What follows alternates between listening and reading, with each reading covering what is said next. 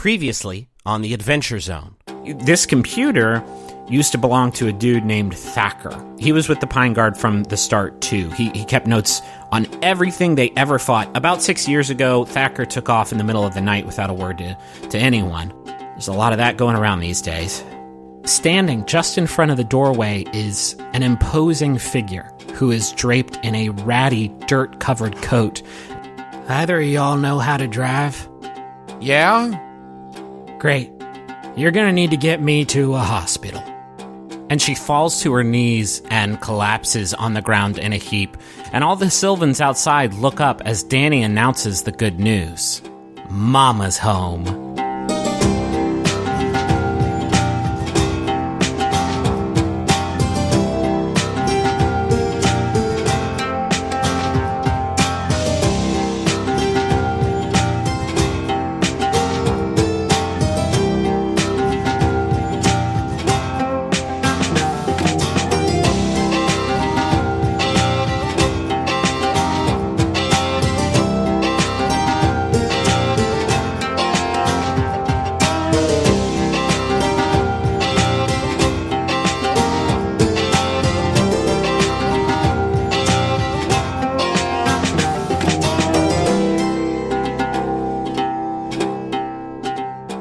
So it's been 2 weeks since the Pine Guard defeated the abomination plaguing the waters of Kepler, West Virginia, with Duck's blade, Aubrey's magic, and Ned's surprising aqua dynamics, and a little help from contractor Pigeon. You all saved the town, except for H2O. That was fun, which got pretty well infandoled during the ensuing battle. But that's okay. You can't break a few eggs without eating an omelet. You'll make an omelet if you do that. They got a new tagline. It's H2O, that was fun. It's a big pool now. Because it's just one big pool now. I really like how they had a big PR rebranding where they just capitalized was to really hit like H2O. Yeah. That was fun. That was. There was a time when this was fun. We will rebuild it. Aubrey, when you returned... Stronger. Funner. Wetter. Slurpier.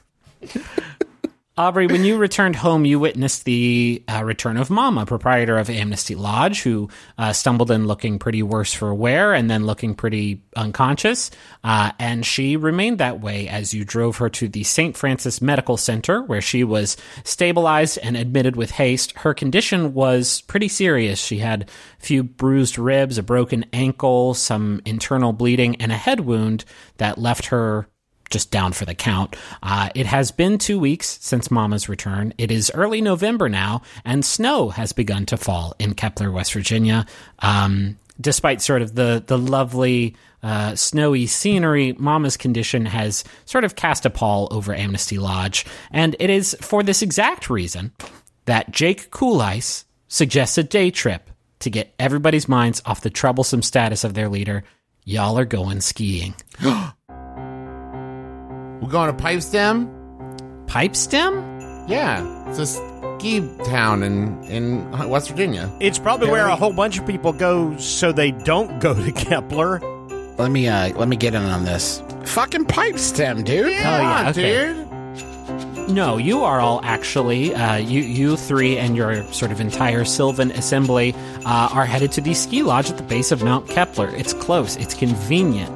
I guess I said day trip, but it's more like 4 minutes walk from Amnesty Lodge. I see. So you all have arrived at the ski lodge at Mount Kepler. Jake is in sort of rare form, very excited. He's waxing his board. He's sharing a few pointers with a few of his more concerned colleagues. Moira is attempting to strap on some skis without sort of phasing right through them with her ghost legs. Danny is like bundling up to a near sort of Randy from Christmas Story degree. Barclay is trying to find any kind of ski capable of housing his gargantuan feet. And I don't really have much prepared for this next part. I'm just curious what Duck, Aubrey, and Ned hope to achieve from this day at Mount Kepler Ski Trails Park, is what it's called, I guess. Mount Kepler Ski Trails Park. And resort. And Burger Place. That was also fun.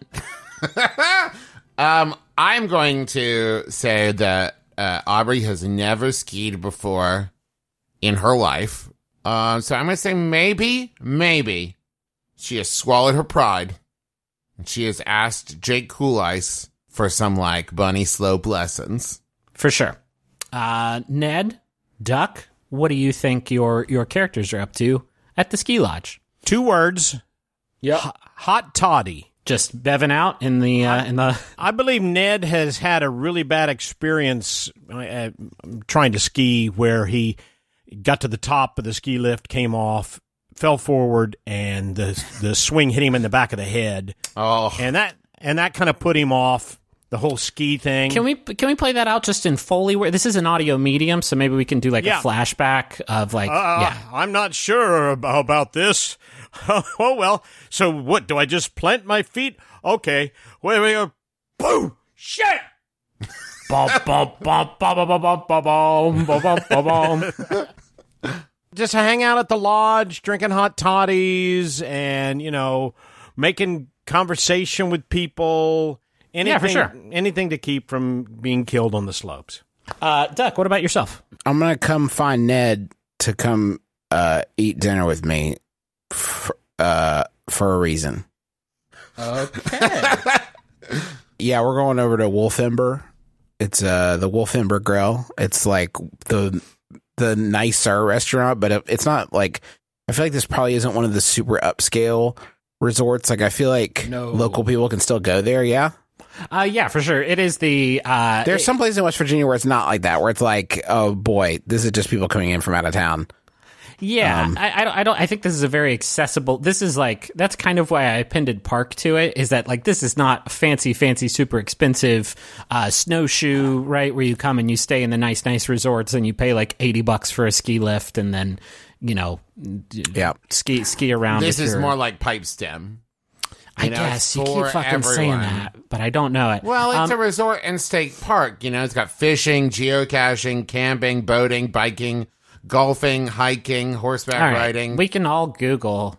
Okay, let's start with Aubrey. Aubrey, you and most of the sylphs that came here to ride the slopes go out and you get onto a ski lift to go to the top of Mount Kepler.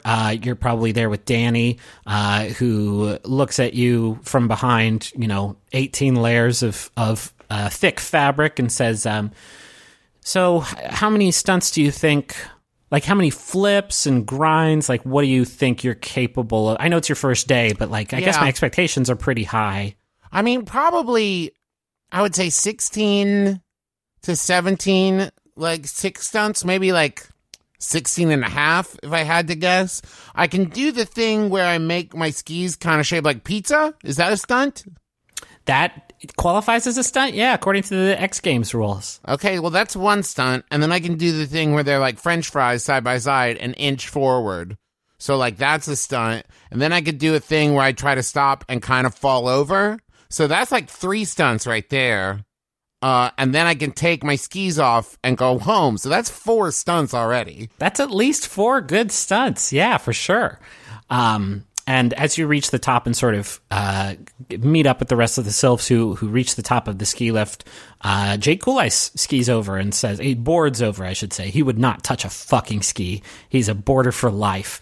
But he comes over to you and says, like, okay, so what are y'all feeling like? Should we just, like, head straight to Bone Mulcher? Or do you want to go, like, work our way up to Bone Mulcher? You feeling like a Black Diamond, Blue Circle? What are you feeling like? Is there like my first hill? I mean, there's a bunny slope, but that's not going to teach you the fundamentals. You got to be in that real life or death hurtling down. I feel like it kind of you do a little bit. He says, I'll tell you what, we'll head to a nice little Blue Circle. We'll get you started out there. It's a bit of a longer one, so you'll be able to get your legs out on you. What's it called? I'm having trouble remembering. The Slippery Dippery? I think it is this. Yeah. Here it is on the map. Slippery Dippery. The Slippy Dip, as we call it, or the Slip Dip sometimes. If you are, going by somebody on your snowboard really fast, you want to be able to yell out the name to them in an efficient way. But yeah, we'll meet you.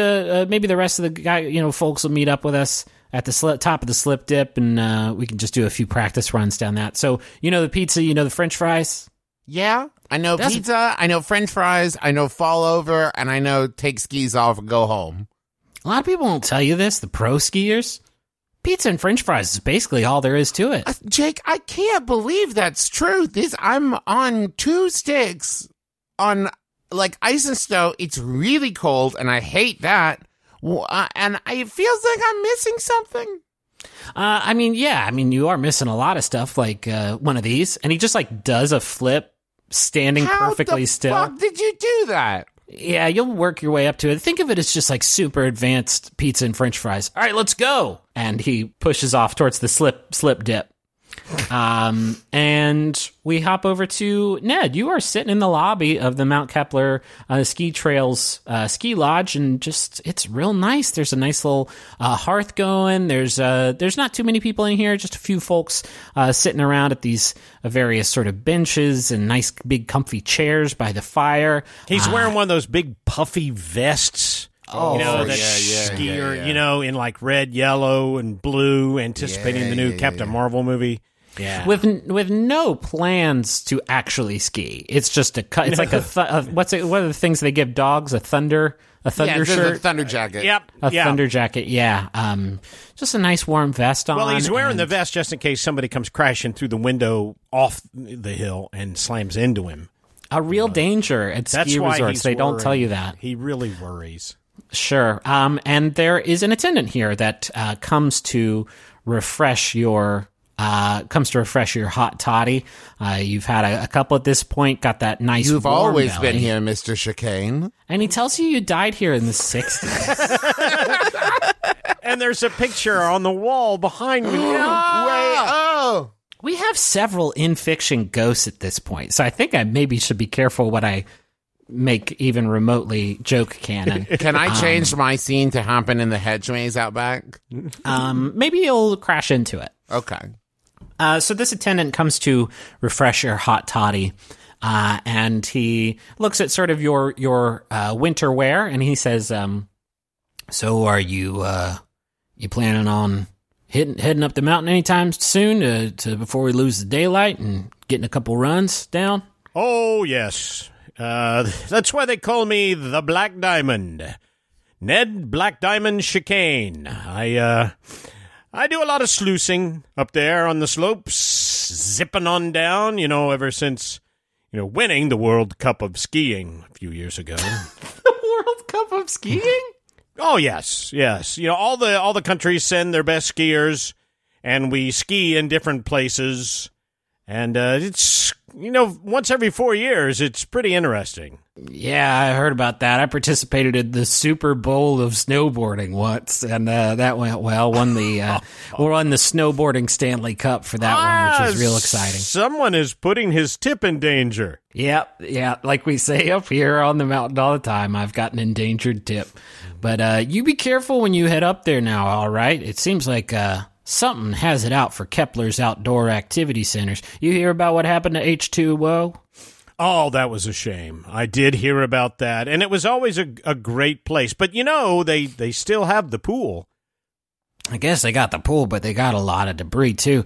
Sounds like what happened, based on what I've heard. I got some buddies in the force. They say that it seems like something ripped that park apart. Now, isn't that curious? What's got enough power to tear apart a whole water park? Wild dogs. I've heard a lot about wild dogs. Large, very large wild dogs, and big feet. They're the big feet. If you cross the big feet, they hate water recreation. Yeah, I could see the big feet and the dogs working together for sure. Yeah, they're all covered with hair, and they're like brothers and sisters. For sure. I got a theory though. Don't nobody else want to hear it? I wondered if you might want to hear it. Oh, of course, yes. I live on theory. Well, it's aliens. Yeah, they're back here, back in Kepler. I had a little run-in with them myself. It was Tuesday night, November 15th, 1988. I was out walking my dog, Braxton. Got sucked up in this wormhole dealie. All these little ephemeral beings started investigating me. I told them, drop me right back down or else I was going to get my 12 gauge. fill her whole ass full of buckshot. And that must have scared them something fierce, because they complied, dropped me right back off. Ain't never seen hide nor hair of them since. Now, because I guess they're back tearing up our water parks, guess they need a reminder. So you keep a lookout and come tell old Eugene if you see anything otherworldly out there. Eugene, you know what is amazing to me? What's that, Ned? That a 50-plus-year-old man can make a living tending bar in a ski resort. How do you do that? That's for me to know and for you to find out. And I'm not really that interested. I just was trying to make conversation. All right. And he walks back to the bar of the ski lodge. And we hop over. Lovable Eugene. Now, Eugene, you're giving him the story. Ned, have you not heard this one before? Oh, about the aliens? Yeah, I love the part. How long have you been standing there, Duck? Just walked up, but I need about 3 seconds of that spiel before I can recite it pretty much word for word at this point. It was Tuesday night, November 15th, 1988. Yeah, we know, Eugene. Braxton was there, and my precious dog. Braxton. Gone to Jesus, Braxton did. No. I don't mean to take you away from this amazing tale. Oh God, please take me away, adventure. Please. But I have a very important errand that I need to run over at the Wolf's Ember Grill. Oh. So if you want to join me, I'd be happy for your company. They have amazing poutine. Amazing poutine there. Yeah, let's go. No, they don't. I've read it on Yelp. No, but that's my style. My comedy style is no, but. Come on, let's go. All right, let's hop back to Aubrey. Aubrey, you're on the slippery dippery. And why don't you roll to act under pressure? Let's see how you're doing. Oh my God, not great. What's your under cool? Pressure? But My consistent. cool is 0. Uh-oh. So that's a 6. You're doing fucking bad. I guess Yeah. like experience? Okay. That's good. Okay, here's what I'll say. You're doing all right. It is a blue circle. It is a nice... God, please let me make sure. No, it's green circle, blue square. Holy shit, I'm so glad I caught that. It's a green circle, nice, calm sort of trail, nice and a nice long trail with some cool twists and turns through the nice snowy sort of mountainside. It's a nice scenic run, and you're doing okay with it, and you're keeping up pace with everybody as they sort of go down with you. You're sort of side by side with Danny and Barclay and Jake as they are going down the hill. But you kind of break away because you're not so great at controlling your speed. Whoa. And There's a lot of that.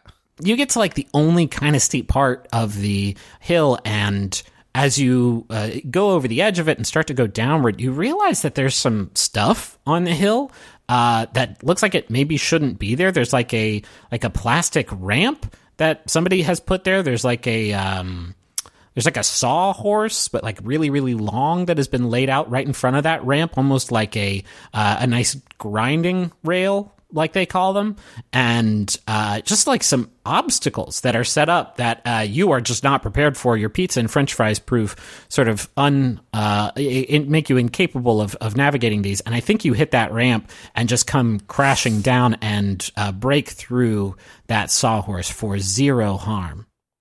Oh. Whoops. Yeah, I don't think it's a serious enough thing that I would make you take damage for it. It's a Lunar Interlude episode. We're just trying to have some fun here. But quickly, like the other sylphs, they pull up beside you and come to a stop. And Danny says, "Holy shit! Okay, that did qualify as a stunt. But are you okay? Is your neck hurt? Are we supposed to move her if her neck's hurt? It's a no, right? How's your neck? Fine? Yes. Still there. Jake is sort of eyeing over these obstacles that somebody has put out on the hill, and you see behind you as you're kind of craning your neck around a figure come over that slope and come down towards you. He's a young guy in his early 20s. He's got a short cropped like mohawk. He's wearing a black windbreaker with an insignia on the breast featuring what looks like a hornet on it, and he's holding a camcorder, and he kicks up snow in that really cool way that like bullies do in movies as he skids to a stop in front of you, and he says, Now, that's the weirdest thing. Y'all are standing on the slip and dip, which us Hornets are shooting our newest promo video on, but I don't recognize y'all from the Hornets. Now, I might have missed a meeting or something and missed some new recruits, but I think y'all might just kind of be in the way, fucking up my shot. Isn't that weird? Hornets? Yeah, you ain't heard of the Hornets? It's just if I were going to pick like some kind of like mascot for like snow extreme sport, Hornets are not known for like their sick ice tricks. Well, Hornets aren't just exclusive to the snow. Listen, you don't need to know everything there is to know about the Hornets. You just need to know that you don't want to get on our bad side. So I'm going to suggest y'all get the fuck out of here, head to a different trail. Bunny Slope might be better just by the looks of just sort of your pizza french fries technique. It's okay. It's getting there, but it's not quite super stable yet. So skedaddle? No? Rumble. He hops off his board and starts to take a couple steps towards your party, and then he looks at Jake Cool Ice and he says, "Oh, I get it. I don't know why I assumed y'all might be Hornets if you're hanging with a scrub like Jake Cool Ice." Excuse me? Let's hop over to Duck and Ned. I might have peeked a little bit there. Yeah, that's all right. You gotta defend our boy. We can just sit over here in the corner of this booth. It's normally where I post up. You hungry? Well, had my heart set on some poutine, but you say there isn't any. No, there's not. It's a pretty straight up and down place. What they do have, though, and I'll order for the both of us, specifically the greatest French onion soup you've ever had in your entire life. Now, don't play with me. I know, Ned. I know it sounds like a big swinging for the fences promise, and I know that you've traveled all over this beautiful country of ours, but I'm telling you, it's the best French onion soup I've ever had in my entire life. Funny enough, I got the recipe once. The chef, Hubert, I gave him a jump when his Camry was dead back in, I guess it was probably 06, 07. And I traded in the recipe for a jump. Now, I would have given him the jump anyway, but, I decided to make a run for it. Tried to Hubert eyes you from the kitchen through a small gap and like a window between the kitchen and the dining room, just like giving you the stink eye because he knows his dark secret. The secret is, and this is gonna fuck you up, I took it home and I tried to make it. The only one part of my plan that kind of broke down is I can't cook for shit. Mm-hmm. So I ended up with basically chicken broth and onion rings, which was not the desired effect. The only thing that even seems weird when I Google other recipes, they put anise in it, like a little bit of anise. You'll taste it when we get it. But it's honestly, it's gonna knock you on your ass, and you will never have a better French onion soup. Hubert walks over to your table. I don't even think he needs you all to order. I think he knows what you need. I think he knows what you crave, and he places the cup of soup down in front of Ned. And sure enough, Ned, the smell, Ned. It's the cheesiness. It's unfathomable. There is a nice sort of browning of this cheese layer that's dripping over the side of this nice like terracotta like pot that this fucking soup's in. It's so good. And he holds the cup out, and he's still holding yours, Duck, and he's just kind of looking at you. We're pretty excited about it. There, Hubert. Thanks for bringing it by. He kind of grimaces. He leans down. He says, "Have you kept it secret?" Yeah, Hubert. I mean, it's not. Yeah, I mean, I mentioned one of the ingredients to my friend here, but you can trust him.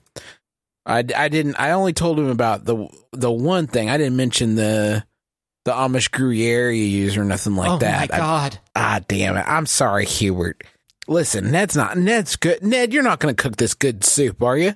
Not right away, no. Ned, please don't fuck with Hubert, man. He's dangerous. I've seen this guy do some shit. Please don't fuck with Hubert. Hubert, you have my word as an honest gentleman. Hubert, I know this man is genetically incapable of sounding like he's telling the truth. I don't know why he says everything like that, Hubert, but please, you have to believe him. He sets the cup of soup down in front of you now, Duck, and he stands up over the table and he looks at both of you, sort of unsure if he can trust you, and he just says right before he walks away, "I know Krav Maga." And he walks away and leaves. He does. Oh, let's What? Hell yeah! Let's get here. No, go on. I'm gonna wait to eat because I want to see you. I know this is weird. I just want to watch. Well, to start with, I'm going to reach down and pull up just a little bit of the cheese that has melted over the side and kind of lift that. And it kind of lifts the whole flap of cheese. Just a taste, just a little bit to let the aroma come out. And it wafts out. Yeah. Pop it in my mouth and it practically melts. There's like no chewing involved. That's what you want. See, a lot of people just put a slab of cheese on there. No. But you got to grate it because it mixes into the soup, right? That's what Hubert told me, at least. And look at the bread from the bread cube that's in the middle of what is that? It looks like a bagel almost. The bread from a bagel. Look at the size of that thing. Brioche. Oh, so we have brioche and Gruyere. Oh, yeah. It's not an easy to pronounce soup, but it sure is easy to eat. I'll tell you. It's time for a spoonful. It's actually pretty gross. No, I'm just kidding. It's fucking great. In fact, as you two both tuck into this soup, you both get 1 experience point just from how tasty the soup is. Good soup. All right. And saying that, I realized you could just keep coming here and just fucking farm. What's up, y'all? This is our Judas. These are the Crush Bone Belts. This is an any percent run of the Adventure Zone Amnesty. You want to skip a lot of the leveling, you just go to the Ember Wolf or whatever it was. Wolf Ember. Wolf Ember. Okay, so let's finish our soup. Here's 20 minutes of soup eating noises. No, I've cut it. It's gone. I don't know. We did record it, just so you all know. So, right? Was I lying? Duck, I owe you. That was life-changing. That soup was soup for the soul. Somebody ought to write a book like that. French onion soup for the soul. It's catchy. Here's a wild thing. Okay. We got a few more minutes, right? All right, hold on. Yeah. So, okay.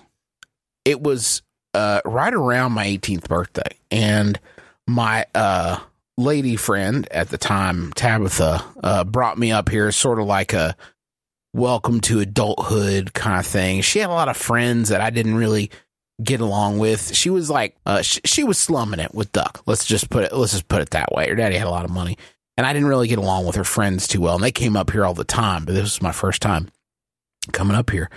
And I went out on the slopes, and none of them wanted to do the skiing class because they'd all been coming up here for however long. So I would have been the only one, learning how to ski. So I just kind of went out with everybody, and I basically just kind of fell my way down the hill. Like some of it was on my ass and none of it was on my feet. I just kind of like trumbled. That's not a word, but it fits. It is now. I trumbled my way down to the bottom of the hill, and I've never been so cold, and I've never been so tired. And right then and there, they were all skiing, having a hell of a time, and I just wandered over here to the Wolf Ember, and I don't know what prompted me to order French onion soup. I think they may have even brought it by mistake, but when I tasted it, I realized I had never eaten French onion soup, and it was the best thing I'd ever put in my mouth. And I'd spent 18 years, missing out on French onion soup. Like all the times I could have eaten French onion soup, I love this stuff. I had no idea. And that was all I could think about. And that night was the first time I turned down Minerva.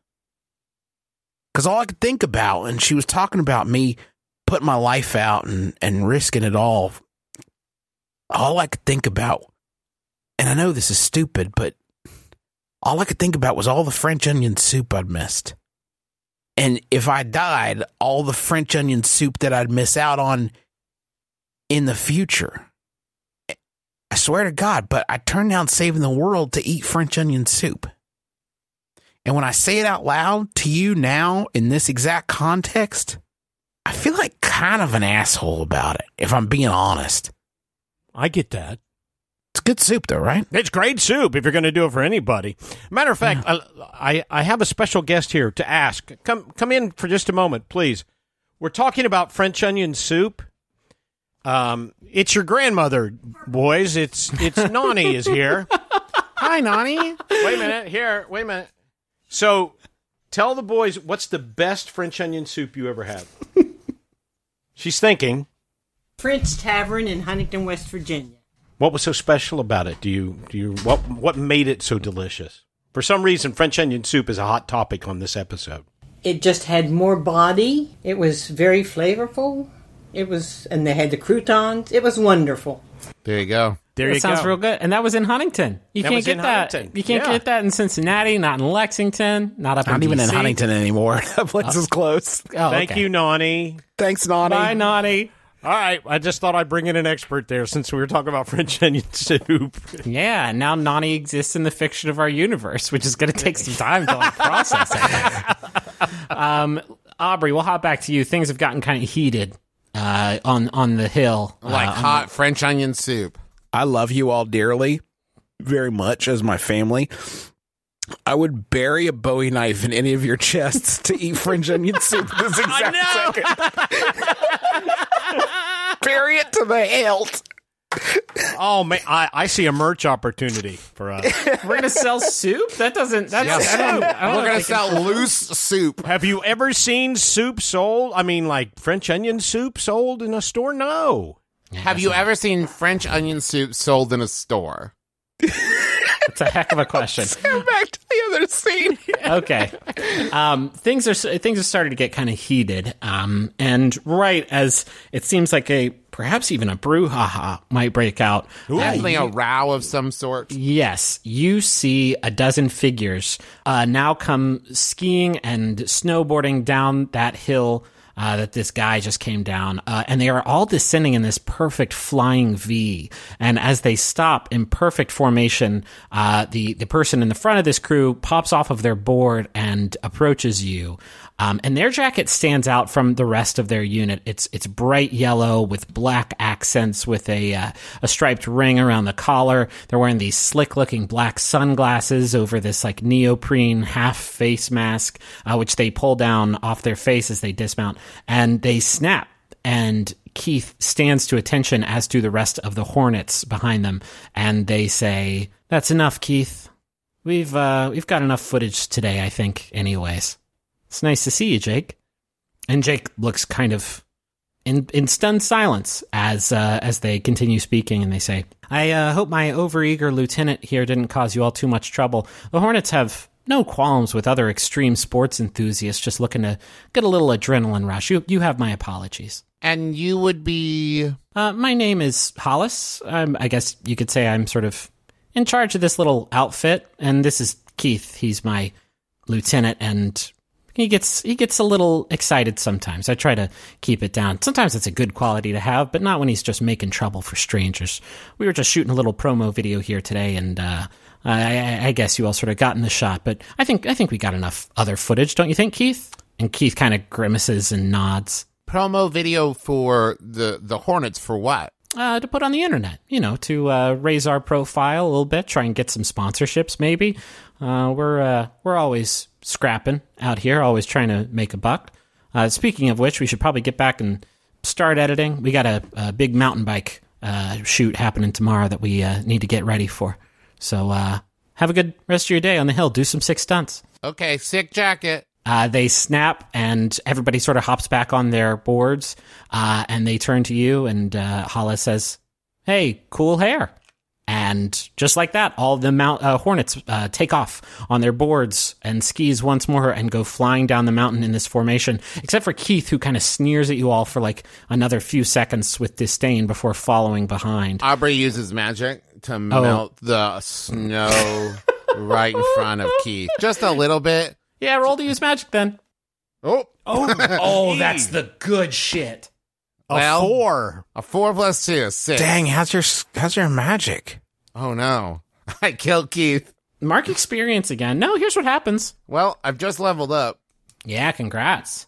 You melt the snow in front of Keith, and he eats shit. Or rather, snow, I should say.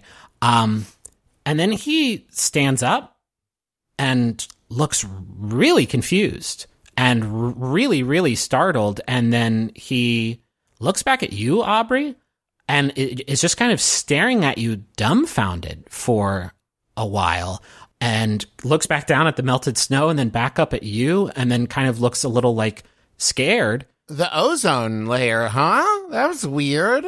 And then like as you start talking, he like freaks out and hops back on his board and snowboards away.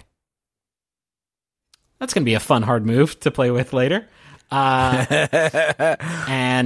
Jake clears his throat and he says, "Hey, I'm sorry about that, everybody. I used to roll with them back when they had a different name. We called ourselves the Kepler Stunt Club back then. We were all... That is a much better name. I know, I thought so too. We were just, thrill seekers of, different sorts. We were sharing our passion for, mountain biking and skateboarding and snowboarding and break dancing, motocross, just all kinds of stuff that this wonderful sort of state allows us ample access to. And then the sheriff, I guess, started cracking down a little bit on us. They were, he was saying we're a bit of a nuisance, and parents just don't understand, huh?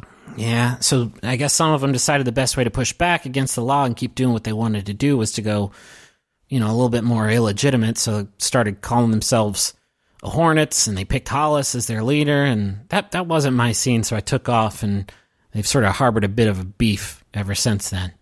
And then Barclay kind of like jumps, and he reaches to his hip and he pulls out a pager, and he says, "Oh shit. So good news, Mama woke up. Bad news, she did flee the hospital, so we need to get back to the lodge, like, right now." I'm already there. I just take running down it does stunt number 4, take off skis, go home.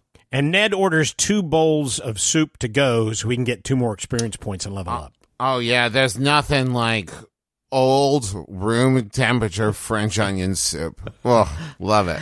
Let's hop forward. The 3 of you and Barclay are the first ones to arrive back at the lodge, which looks sort of even more idyllic with this like fresh dusting of snow. There's some icicles hanging from the roof and of the branches of the surrounding trees, and the fallen sort of frozen needles crunch beneath your feet as you step out of the car and walk towards the entrance to the lodge. But as you approach, you notice something unusual. There is a cellar door off by sort of the corner of the front of this building that you have never really noticed before, and it is currently propped open. There's a chain and an unlocked padlock that are hanging off of its handle. Let me see what's going on in here with my instincts that I've honed in my many years of patrolling the parks. Are you gonna? So that would probably be read a bad situation. Yeah, it's just you get mad at me when I say that, so I'm trying to put it all fancy. Yeah, sure. And then make you say it. That's a 5. Looks fine to me, boys. Take it from me. That would what do you add to that? Sharp. Yeah, so a 6 actually. Jesus Christ. It's a good thing you all didn't on the last episode, which was arguably a more high-stakes episode than this mostly soup-based affair that we've had this time, you all were rolling fucking those double 6s. And I guess it's a good thing that these episodes weren't switched and you weren't, crushing your soup rolls and getting killed by the big water monster. But I get to take a hard move. Nice. And I think what that is as you approach, you all sort of hesitate for a bit so Duck can try to, sniff out the scene. And as you are hesitating, you see Mama, and she comes out of the cellar and sees the 4 of you and then slams the cellar door shut. And she turns back from the cellar door and faces all of you very quickly and says, "Oh, hey. Oh, yeah. How are y'all doing? It's been a bit, and I'm so glad to see y'all looking well." And she kind of like hobbles a little bit closer to you all. You can tell she's definitely not favoring that busted up ankle that has a cast around it. She says, how was October? Did y'all have any fun Halloween plans or anything? Mama, 3 questions. Where have you been? Why did you leave the hospital? And why would you go into the cellar? Yeah, maybe we could talk about all of this inside and head to the inside of the Amnesty Lodge. I miss it so bad, and I left a bagel in the toaster, and I got real worried about that. So I want to just check on the bagel situation before maybe we unpack all that. She's behaving weirdly. I'm gonna do read a bad situation. Okay, that's a 9 + 1, so at 10. Okay. First things first, when I read a bad situation, I can use my magic eye, my third eye. Yeah, I don't think that's going to be relevant here. There's no magic stuff happening. So she doesn't seem like enchanted or possessed or whatever. No. Nope, it's just Mama, and she's a little, busted up, but she's not, a skinwalker. So, read a bad situation. You have questions. What's my best way in? What's my best way out? Are there any dangers we haven't noticed? What's the biggest threat? What's most vulnerable? I would say, are there any dangers we haven't noticed? Like, I'm going to say Aubrey notices she's acting kind of weird and does, quick look around and really, takes a hard look at Mama. Yeah. Okay, yeah, there's a low, sort of constant, sort of bestial growl coming from the cellar. Okay, Mama. Can't help but notice that your basement is growling. Well, I had some chili earlier. Mama. Why did you have to hear the fucking... Okay. All right. I guess there's no point in keeping this all from y'all for much longer. And she opens up the cellar door, and she walks inside and beckons the four of you to come follow. I follow. And then I'm going to say, what's the biggest threat? What's going on here, Mama? What is this? The rest of you following as well? Yeah. Ned tosses back the last of the styrofoam cup of French onion soup and follows that he's been drinking the whole time? Yeah. The four of you descend down into the cellar. I will answer your question in just a moment. Okay. As you walk down into the cellar, the four of you are kind of, or I should just speak for the three of you, are sort of shocked at how spacious it is down here. It's not just spacious, but it seems also kind of lived in. This cellar is easily the size of the lodge's lobby, and it appears to be sort of cut into several different sections, all in a considerable state of disrepair. There's a rec room looking space with a big couch in front of an old CRT TV hooked up to an old PlayStation 1. There's a little library reading corner with some bookshelves that are all just completely empty. There's a section of it that looks like it used to be sort of a functioning gym with a weight bench with no actual dumbbell on it, and sort of a busted up training dummy. There's a workshop with a dingy looking bench and a barren wall mounted tool rack. And then finally there's a little kitchenette in a little alcove of the cellar.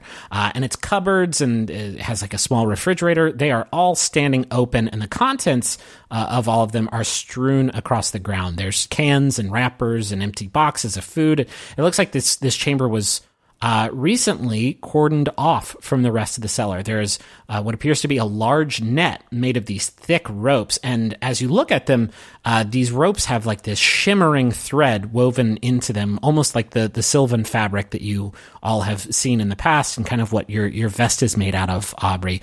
And so this net is hanging over the entrance to the kitchenette, and through it, you see the big danger, Aubrey. At the center of this kitchenette, there is a man.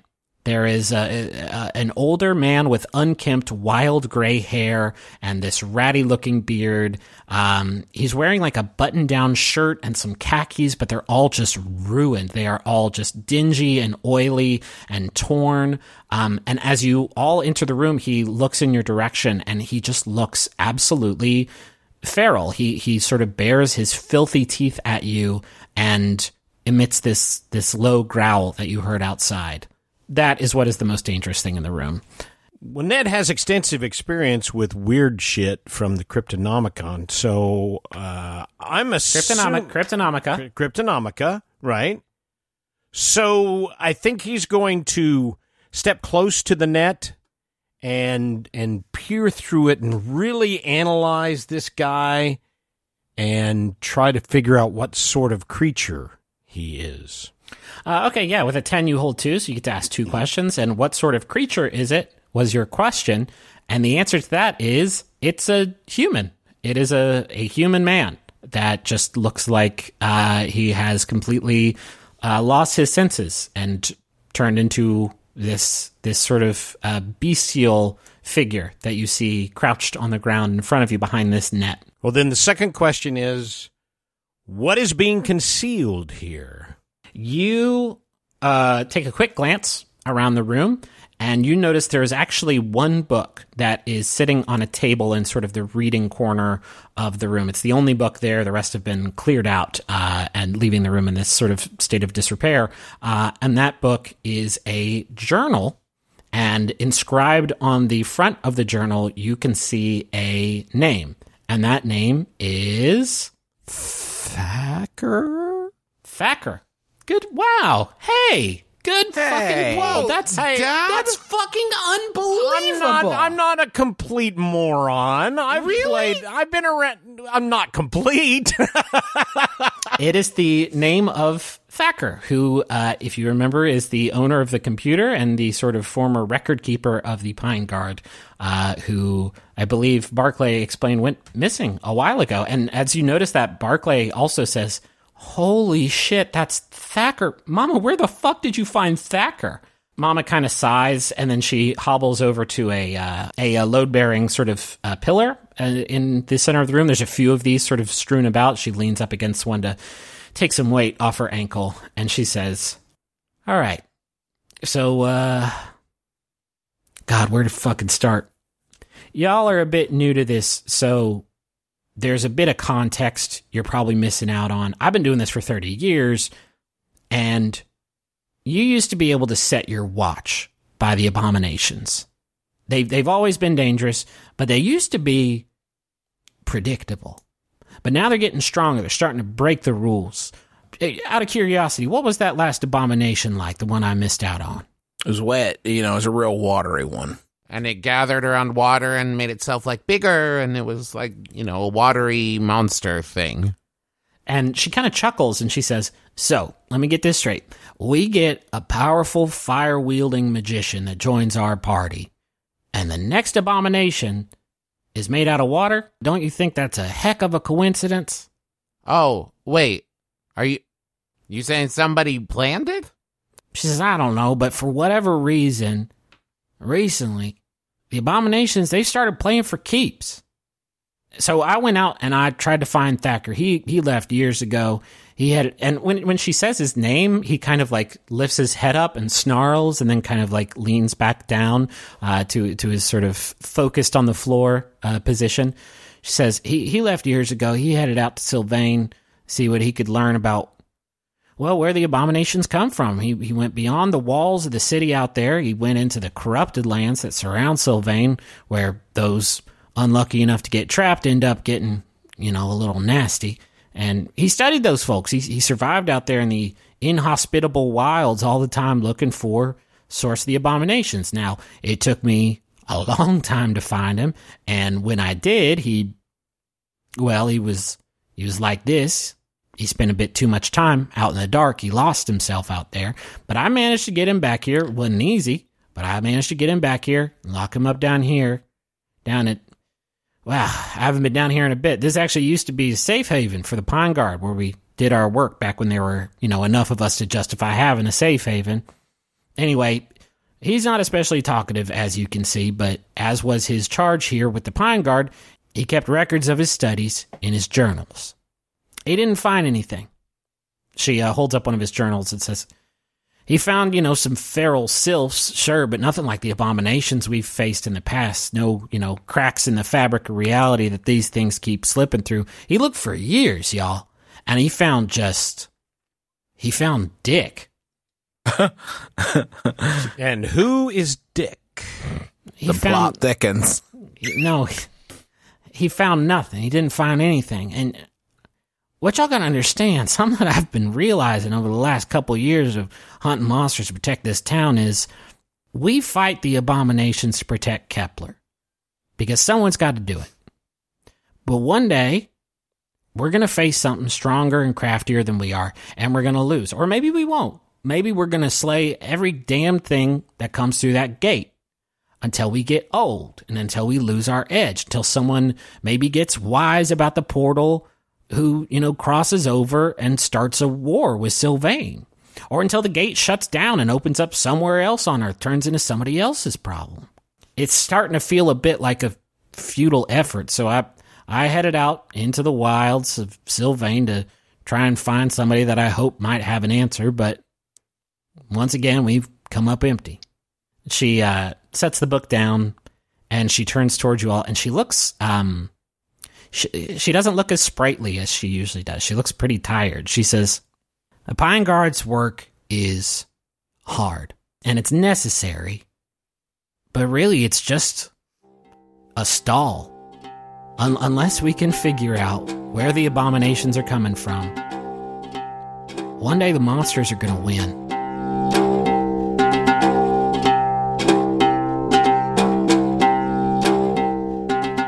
Hey everybody, this is Griffin McElroy, your Dungeon Master, your best friend, and your people's champion of the WWF. Thank you so much for listening to this episode of the Adventure Zone Amnesty, episode 12, our first sort of proper lunar interlude. Hope you enjoy it.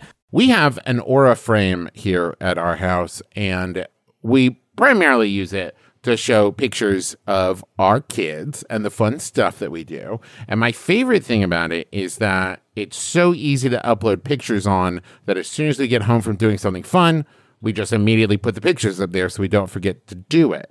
Because we tried to do picture frames and stuff in the past, and then we never remember to put them on. But with Aura, it's so easy to load it up that it has become kind of a digital scrapbook more than anything else. So if you have been looking to get the pictures that are trapped in your phone and set them free in a way that other people can see them, might I recommend Aura Frames. They're stylish, they're easy to use, you're going to love it. And it was named the #1 digital picture frame by Wirecutter, and for a good reason. It's so easy to set up, and they have different frame options, all kinds. And the best part is it comes with unlimited storage. So right now you can save on the perfect gift that keeps on giving by visiting auraframes.com. For a limited time, listeners can get $20 off their best-selling frames with code ADVENTURE. That's AURA frames.com, promo code ADVENTURE. Terms and conditions apply. Hello, it's me, the internet's Travis McElroy. Yes, that's right. Powerful influencer, Travis McElroy. People are always asking me, Travis, how did you become such a powerful influencer in the world? Well, I'll let you in on my secret. It's Squarespace. Yes, that's right. Squarespace, the all-in-one platform for building your brand and growing your business online.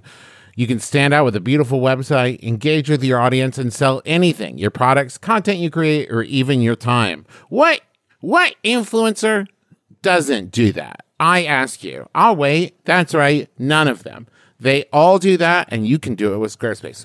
Okay, here's just as an aside. You can also use Squarespace even if you're not an influencer, and even if the idea of being an influencer makes you throw up a little bit in your mouth. Don't worry, Squarespace is still useful.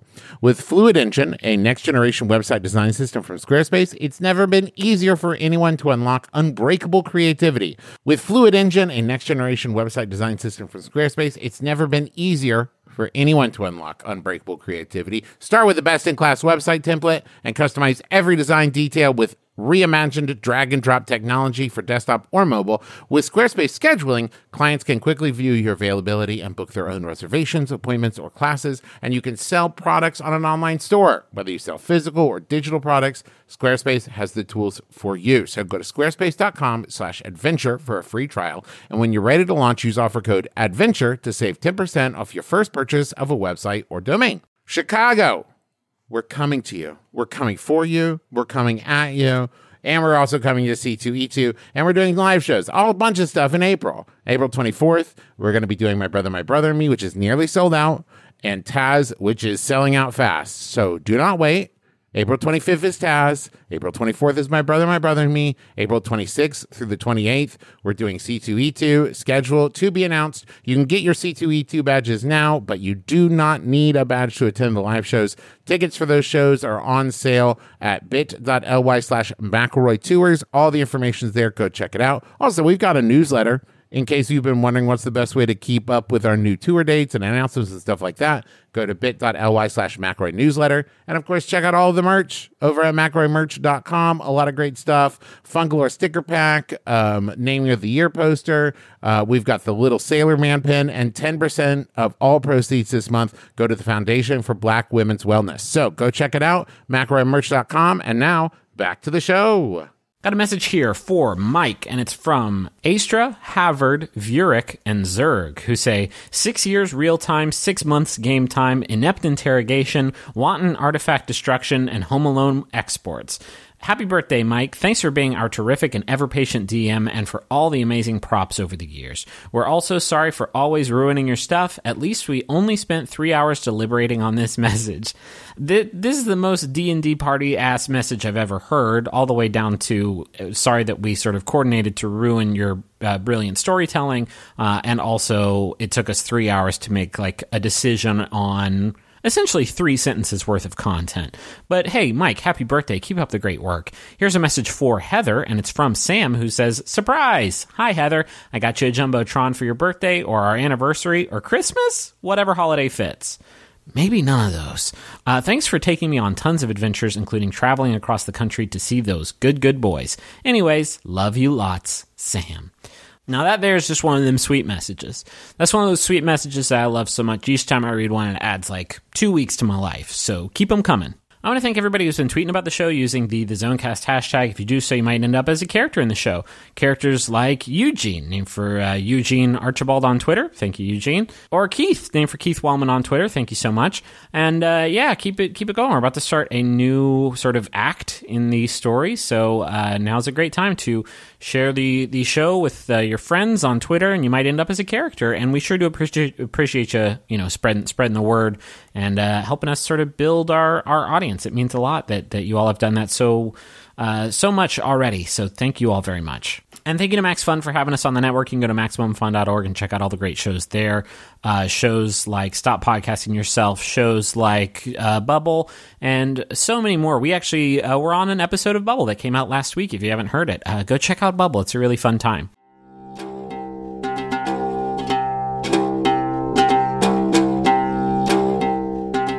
So we're going to get to leveling up now.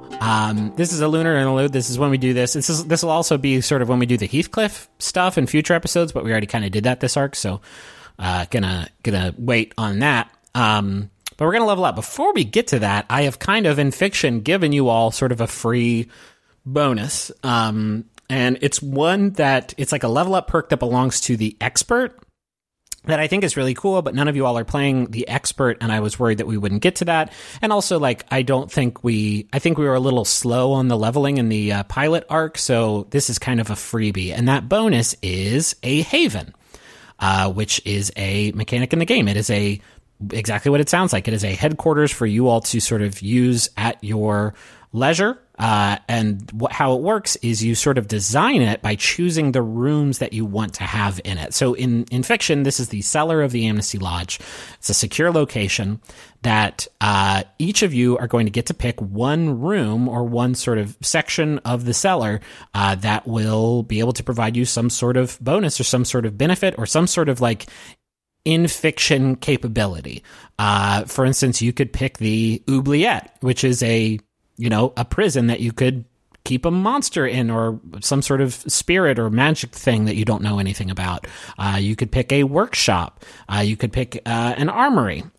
You could pick... There's a whole bunch of options, and each of you are going to get to pick one thing, which you will then kind of rebuild inside of the cellar and then have access to. So I'm going to drop a list of these into Roll20.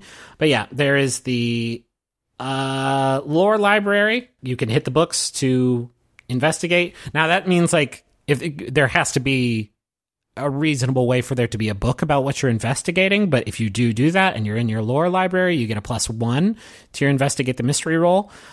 There is the mystical library where you can consult occult tomes, which will grant you +1 forward next time you use magic. So just the first time you use magic, after that you'll get a +1 on the roll. You can get a protection spell on your haven, which makes it safe from monsters. Monsters cannot enter. You can get an armory, where you have a stockpile of weapons, and if you need a special weapon, you can roll plus weird. On a 10 plus, you have it. On a 7 to 9, you have it, but only the minimum. I don't really know what that means. Or on a miss, you have the wrong thing. We might use that for, tools and not weapons, since we do have kind of another way of getting you all gear in Right. the game. There's an infirmary where you can help heal people, a workshop where you can repair things. There is the oubliette, like I mentioned. There is the panic room, which has supplies where you can hide out for a few days, safe from pretty much anything, and a magical laboratory where you can find tools needed for casting spells, including big magic, which is a thing that we haven't really gone over, but yeah. So those are your options. I want each of you to pick one room to sort of repair and build in the cellar of Amnesty Lodge. I think I'm going to go with magical laboratory because it specifically mentions big magic, which is a thing that I would like to start exploring.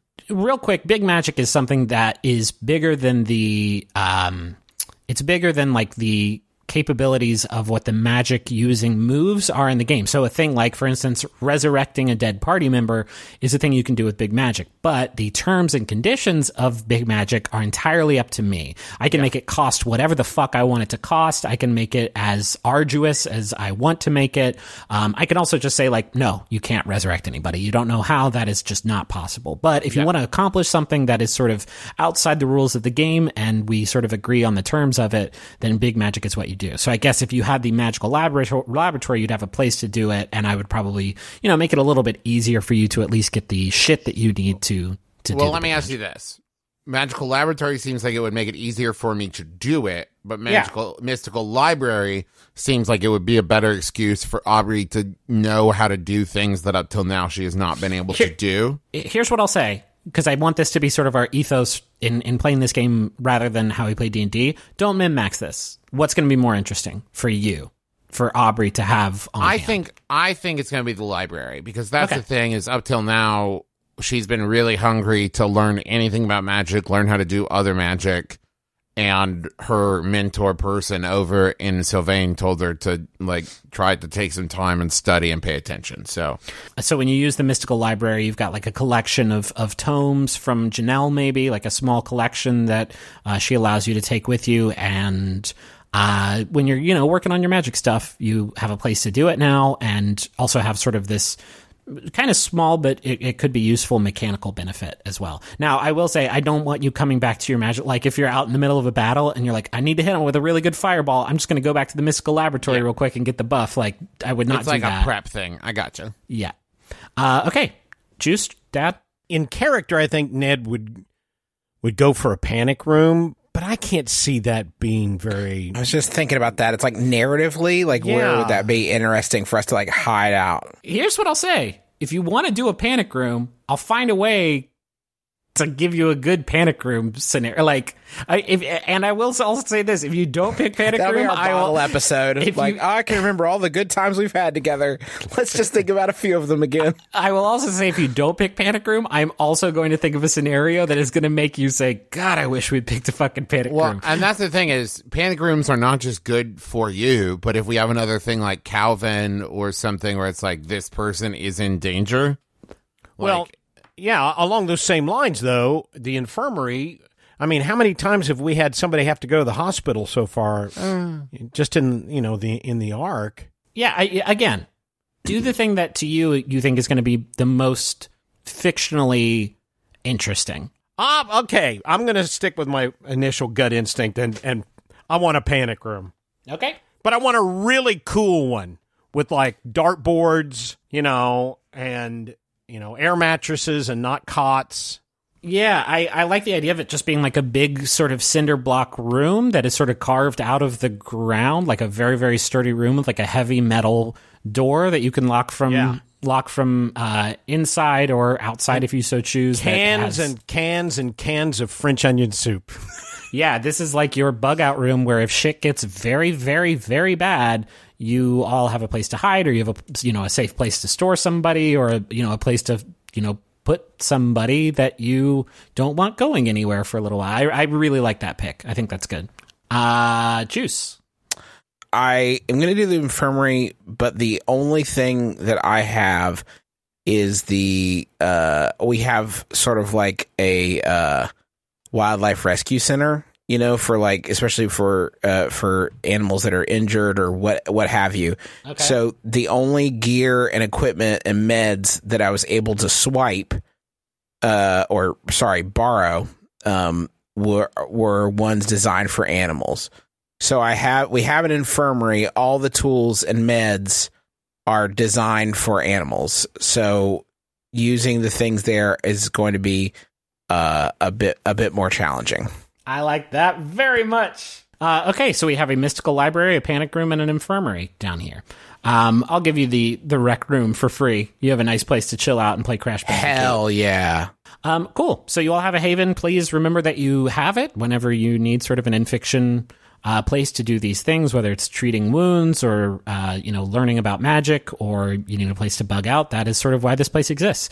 And now that we've done that, we need to answer the questions that we do here on the Adventure Zone. You remember, we've done them exactly once before. Did we conclude the current mystery? Yeah. I think yes. Talking about the French onion soup mystery, we concluded the fuck out of Solved it. Yeah. Did we save someone from certain death or worse? Gosh, more than once. Yeah. Couple of times. We did the old people in the pool. We did Calvin. Yes. Okay, I'll do that. Yeah, I don't know that you necessarily saved Calvin. Well, I mean, yeah, sure. I think you saved Calvin. We saved Jake. He was gonna buy it. Yeah, Jake was gonna beef it. Yeah. Oh, that's right. Okay, yes, you saved lots of people. Did we learn something about did we learn something new and important about the world? I mean, I think your visit to Sylvain alone, that episode, you learned quite a bit. Did we learn something new and important about one of the hunters? Yeah. I can do different types of magic. Also, Duck fucking loves French onion soup. Yeah, we learned a lot about that. Okay, yeah. So if you get 3 or 4 questions as yes, you mark 2 experience points. Hell yeah. So with that, we should have, I know all of you at least leveled up once during this arc and this lunar interlude, maybe some of you twice. Let's get to it. Let's start with Ned. Ned, how you doing on experience? Ned has leveled up exactly once. Cool. Yeah, because of his high success rate in rolls. Cool. So you have you see the improvements section, right? You can increase sharp, tough, cool, or charm by 1, unless you've. What was your last one? You got an ally, right? You gained right. You gained a crony in Kirby, which you didn't really use this time. I would encourage you to remember that. Well, I tried. I tried to. We weren't around him very much. Yeah, that's a good point. Can you come back to me? Yeah. Duck. Let's start with you. What was your leveling up situation like? You did beef it a few times. Mm-hmm. Yeah, I did. I leveled up and then I won extra experience. I think that I am going to. There's a move here, devastating. When you inflict harm, you may inflict +1 harm. I was thinking about that, but that seems like similar to tough. Like, because I increased my ass-kicking abilities last time. Sure. And I think that I am going to go with take 1 sharp. I feel like he's learning, like, he's never been in situations like this before, but he is learning about them, and he has been through some stuff at this point that has, like, heightened his senses a little bit. Okay. And that's maybe part of his, like, power set or whatever, so. Cool. So take plus. What's that bring your sharp up to? 2. I mean, that's very good. I mean, it can only go up to 3. 2 is a very, very good bonus. Yeah. Okay. Let's. Trav, Dad, who's ready? I am ready. So there is a spellslinger move called Practitioner. Choose 2 effects available to you under Use Magic, and take +1 to use magic whenever you choose one of those effects.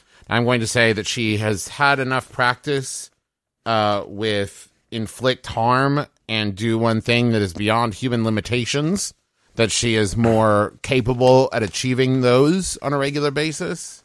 So cool. Anytime she does inflict harm with magic or do one thing that is beyond human limitations with magic, she gets +1 to that roll. Just to make clear, the take harm, use magic roll is different from your attack magic, which is every time you roll to kick some ass and you use the spell that you sort of built out of the, what is it, blast, fire, force thing. Yes. That is not use magic. That is just your attack. This would be like if you, I don't know, wanted to. Well, so that's the thing is now she's getting more access to more stuff. Right. So like fire, force, and wind are effects that she can do with her attack.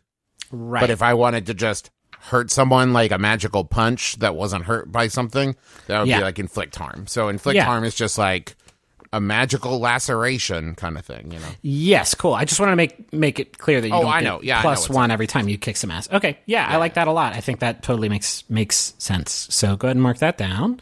Dad, there's no other people on the podcast, so now you have to go. Okay, Ned's going to go with a crew. It's a team of 3 or 4 people who will help you out with pretty much anything. Not like Kirby, who's an assistant and he can call on a regular basis. And what I think it should have something to do with the Saturday Night Dead. Okay. From the people who love the movie show, that love the TV show. Like a fan club. Like a fan club. You're an influencer to fans of Saturday Night Dead, who The Deadites, who we will consider the Deadheads. I can't believe that hasn't been taken before. Yeah, it's right there. Okay, I like that. I like the idea of you having like a fan club who you can talk to by way of the show, or like the fan club message boards or whatever. So you have to pick sort of a type, their motivation, and we kind of did this when you picked Kirby to be your subordinate. Your subordinate follows your exact instructions. They're also, that might have to be what this is too, because the other ones are lieutenant, execute the spirit of your instructions, friend, to provide emotional support, probably not. That would be weird scenes to play out. Bodyguard, to intercept danger. That's also kind of straight. That's so choice. Ned's in danger. How about backup? That to stand with you. I mean, that means that you would say on your show, like, "Hey, I'm fighting a mummy Friday night at the old tire lot. Be there or be square." Like. Well, but, backup can come in other ways. Hey, I need somebody who can crack this code, or I need somebody who can pick a lock, or knows how to post to Twitter. Somebody who can do repair to my car. I mean, that's also backup, isn't it? The service industry. Okay. I don't want anybody who's going to catch a bullet for me or anything, but somebody who, can be a resource. Can I make a suggestion that is in the spirit of this that I think is going to be a much, much better fit for the thing you are actually describing? There is a move that you can take from the Flake playbook called Net Friends. You have, a lot of people on the internet. When you contact a net friend to help you with a mystery, roll plus charm. On a 10+, they're available and helpful. They can fix something, break a code, hack a computer, get you special information. On a 7 and 9, they are prepared to help, but it's either going to take some time or you're going to have to do part of it yourself. On a miss, you burn some bridges. I think that, and if you disagree and you want to do the crew, that's fine also, but like this feels more like the fan club idea that you're describing, right? And it uses charm, which is kind of Ned's thing. That's also like an area that we don't have much expertise in that could be cool. Yeah. No, I'm all in favor of it. I love it. Okay. So that's Net Friends on the Flake playlist. You have Net Friends now. Can we call it something else? Okay. Nope. We can call it Web Buddies. Ned Friends it is. Chat room Now, pals. to be fair, Dad, I think you heard Ned Friends. It was Net Friends. Is it an internet? That's the name of the website. The InterNed. The internet. All the denizens of the internet. We'll get on the internet. All right. So that's going to do it for this episode of Adventure Zone Amnesty. You'll be able to catch the next one in 2 weeks. We're going to put this one out on the internet. You're going to be able to catch it on the 26th. So just dial into your favorite internet browser, and it'll be right there waiting for you.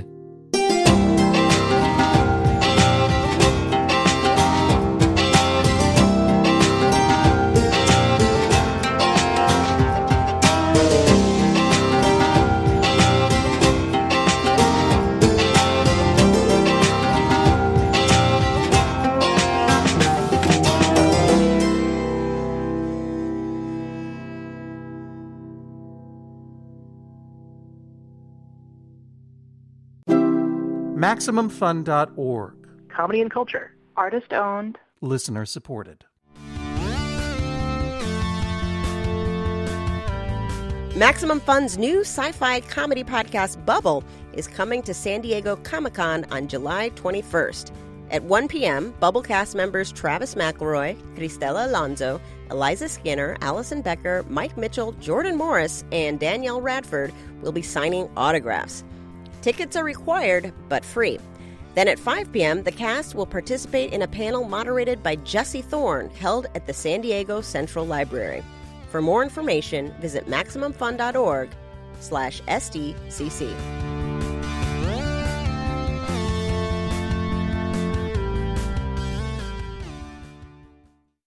Hi, this is J. Keith Van Stratton, host of Go Fact Yourself here on the Maximum Fun Network. On Go Fact Yourself, we take the smartest people we know and make them look dumb. Paul, by the way, how much do you know about chicken husbandry? You gotta give him that grain. All right. You gotta give him that grain. And then smart again. What future Hall of Fame pitcher for the Cleveland Indians became the first active player to enlist? Bob Feller. Oh, okay. We've got me, co-host Helen Hong, plus celebrity guests and actual surprise experts. In the coming weeks, you can hear guests like Maria Bamford, Tom Bergeron, Paul F. Tompkins, Janet Varney, and Grant Imahara. And if you're in the New York area, come check us out live. We're doing 2 shows there on July 21st and July 22nd. Go to gofactyourpod.com for tickets and more. We'll see you in New York or on the first and third Friday of every month here on the Maximum Fun Network.